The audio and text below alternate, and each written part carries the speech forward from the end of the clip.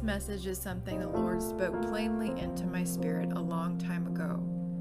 Take my hand and don't look back. Write the things which thou hast seen, things which are and shall hereafter be. I have been writing ever since. Perhaps not perfectly, but God has made me a lifelong writer. I had this message written on a whiteboard in my office, signed Jesus. When I packed up and moved across the country to attend divinity school, it arrived intact without a single letter of the dry erase marker smudge. Moreover, I did not know it was a scripture until I found it much later, written in a similar enough way that I immediately recognized the words. Then I turned to see whose was the voice that was speaking to me, and on turning I saw 7 golden lampstands. And in the midst of the lampstands, one like a son of man, clothed with a robe which reached to his feet, and with a girdle of gold about his breast. His head and his hair were like white wool, as white as snow, and his eyes flashed like a flame of fire. His feet glowed like burnished bright bronze, as it is refined in a furnace, and his voice was like the sound of many waters. In his right hand he held 7 stars, and from his mouth there came forth a sharp 2-edged sword, and his face was like the sun shining in full power at midday. When I saw him, I fell at his feet as if dead, but he laid his right hand on me and said, Do not be afraid. I am the first and the last, the ever-living one. I am living in the eternity of the eternities. I died, but see, I am alive forevermore. I possess the keys of death and Hades, the realm of the dead. Write therefore the things you see, what they are, and signify, and what is to take place hereafter. As to the hidden meaning, the mystery of the 7 stars which you saw on my right hand, and the 7 lampstands of gold. The 7 stars are the 7 angels, messengers of the 7 assemblies or churches, and the 7 lampstands are the 7 churches. That's Revelation 1:12-20 AMPC. Another translation says, Write the things which thou hast seen, the things which are, and the things which shall be hereafter. That's Revelation 1:19 in the King James 21. The wording is pretty similar to the message that God gave me, nearly exact to the spoken message. It was a timely spoken word of God to me, personally calling me to a bracket of service He had ordained for me long ago. God has been kind to show me similar things, maybe hundreds or thousands by now, of how my life or stories mimic what was already written in the Word of God centuries ago. The Bible covers all time, including right now. What has God spoken to you? Where are His personal messages to you found in the Bible? What have they to do with Christmas time? There are many semblances of the light at Christmas time. Firstly, this light should penetrate the dark corners of our heart, soul, and mind. We are to completely embrace the Lord, accept His forgiveness, and decidedly move forward, following Him into a brand new year. We do not need to look back in shame, regret, or confusion. We get to step into something new. See Revelation 21:5 in the NLT. I do not consider, brethren, that I have captured or made it my own yet. But one thing I do, it is my one aspiration, forgetting what lies behind and straining forward to what lies ahead. I press on toward the goal to win the supreme and heavenly prize to which God in Christ Jesus is calling us upward. That's Paul in Philippians 3:13-14 AMPC. Secondly, we are to operate on God's love to fulfill His call on our lives. Christianity requires faith, trust, and discipline, which are all good for our lives, and this lifestyle comes to us by God's grace, first allowing God to expose lies, grant us the truth, and to communicate with and charge us directly. You see, you have a God-given purpose.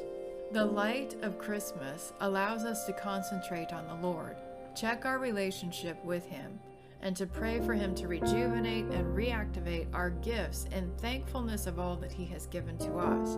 There are many symbols of light in our opening passage. His head and His hair were white like white wool, as white as snow, and His eyes flashed like a flame of fire. That's verse 14. He has given light to his churches, a gift that we celebrate each and every Christmas. God coming to the earth as a child, capital C. God with us. See Matthew 1:23.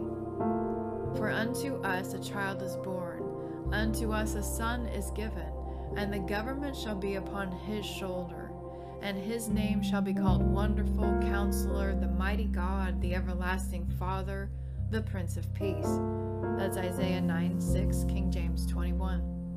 In the beginning, before all time, was the Word, Christ, and the Word was with God, and the Word was God himself. He was present originally with God. All things were made and came into existence through him. And without him was not even one thing made that has come into being. In him was life, and the life was the light of men. And the light shines on in the darkness, for the darkness has never overpowered it. That's John 1:1-5 in the AMPC. Behold the Lamb of God who taketh away the sins of the world. John 1:29. As long as I am in the world, Jesus says, I am the world's light. John 9:5. In our opening passage, Christ passes portions of his light to the churches. As to the hidden meaning, the mystery of the 7 stars, which you saw on my right hand, and the 7 lampstands of gold, the 7 stars are the 7 angels or messengers of the 7 churches, and the 7 lampstands are the 7 churches. Revelation 1:20 AMPC.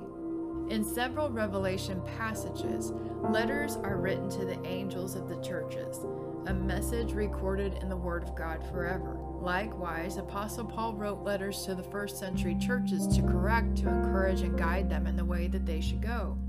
It might sound humorous, but a social media post I recently read stated that if today's church were a first century church, we would be getting a letter from Paul. I am here to say we have already been sent all the letters we need, which are found in the Bible, but we need to really read them and listen to the Spirit of God coming through them to speak to us today. A commonality in the Revelation letters is the recurring request of the Lord that the churches repent. To Ephesus, he says, I have this one charge to make against you, that you have left, abandoned, the love that you had at first. You have deserted me, your first love. Remember then from what heights you have fallen. Repent, change the inner man to meet God's will, and do the works you did previously when you first knew the Lord. Or else I will visit you and remove your lampstand from its place, unless you change your mind and repent. That's Revelation 2:3-5 AMPC. To another church he says, I have this against you, that you tolerate the woman Jezebel, who calls herself a prophetess, claiming to be inspired, and who is teaching and leading astray my servants and beguiling them into practicing sexual vice and eating food sacrificed to idols. I gave her time to repent, God says, but she has no desire to repent of her immorality and refuses to do so. Take note, I will throw her on a bed of anguish, and those who commit adultery with her I will bring down to pressing distress and severe affliction, unless they turn away their minds from conduct such as hers and repent of their doings. And I will strike her children, her proper followers, dead, thoroughly exterminating them. And all the assembly's churches shall recognize and understand that I am he who searches minds, the thoughts, feelings, and purposes of the innermost hearts, and I will give to each of you the reward for what you have done, as your work deserves. That's Revelation 2:20-23 AMPC. So to paraphrase, my people have abandoned my love, God says. I gave her time to repent. The clear message here is love me again, turn away from your vices and your idols. I'm giving you just a little more time. Vices are sins, and idols can be anything that distracts us from full, clean, and sincere devotion to God. Our guidance on these things is found in the Word.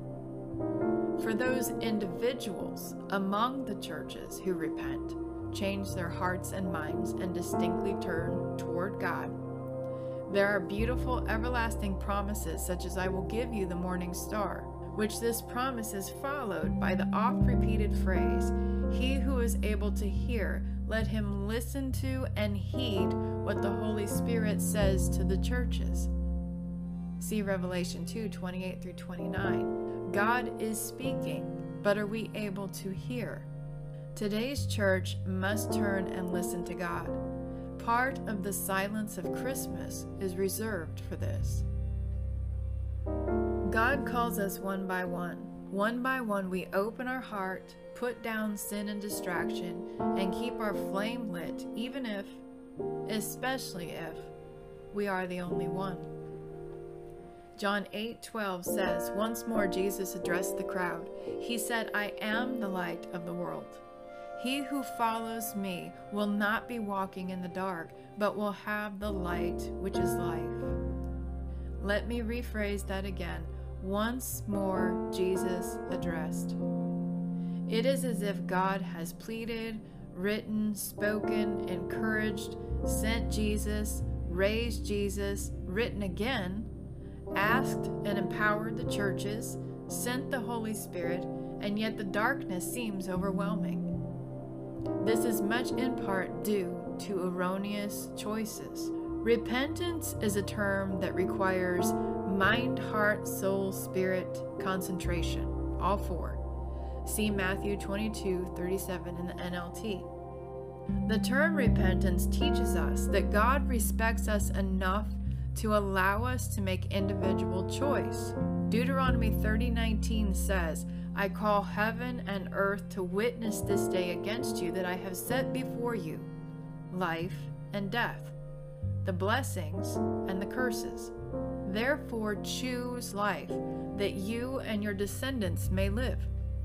See Deuteronomy 30:19 AMPC. John 10:10 in the same translation says, the thief comes only in order to steal, kill, and destroy. I came, Jesus says, that they may have and enjoy life, and have it in abundance to the full until it overflows.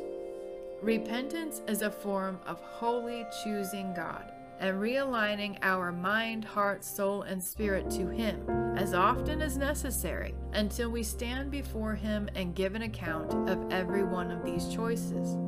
In Revelation, Jesus puts it like this, would that you would be cold or hot.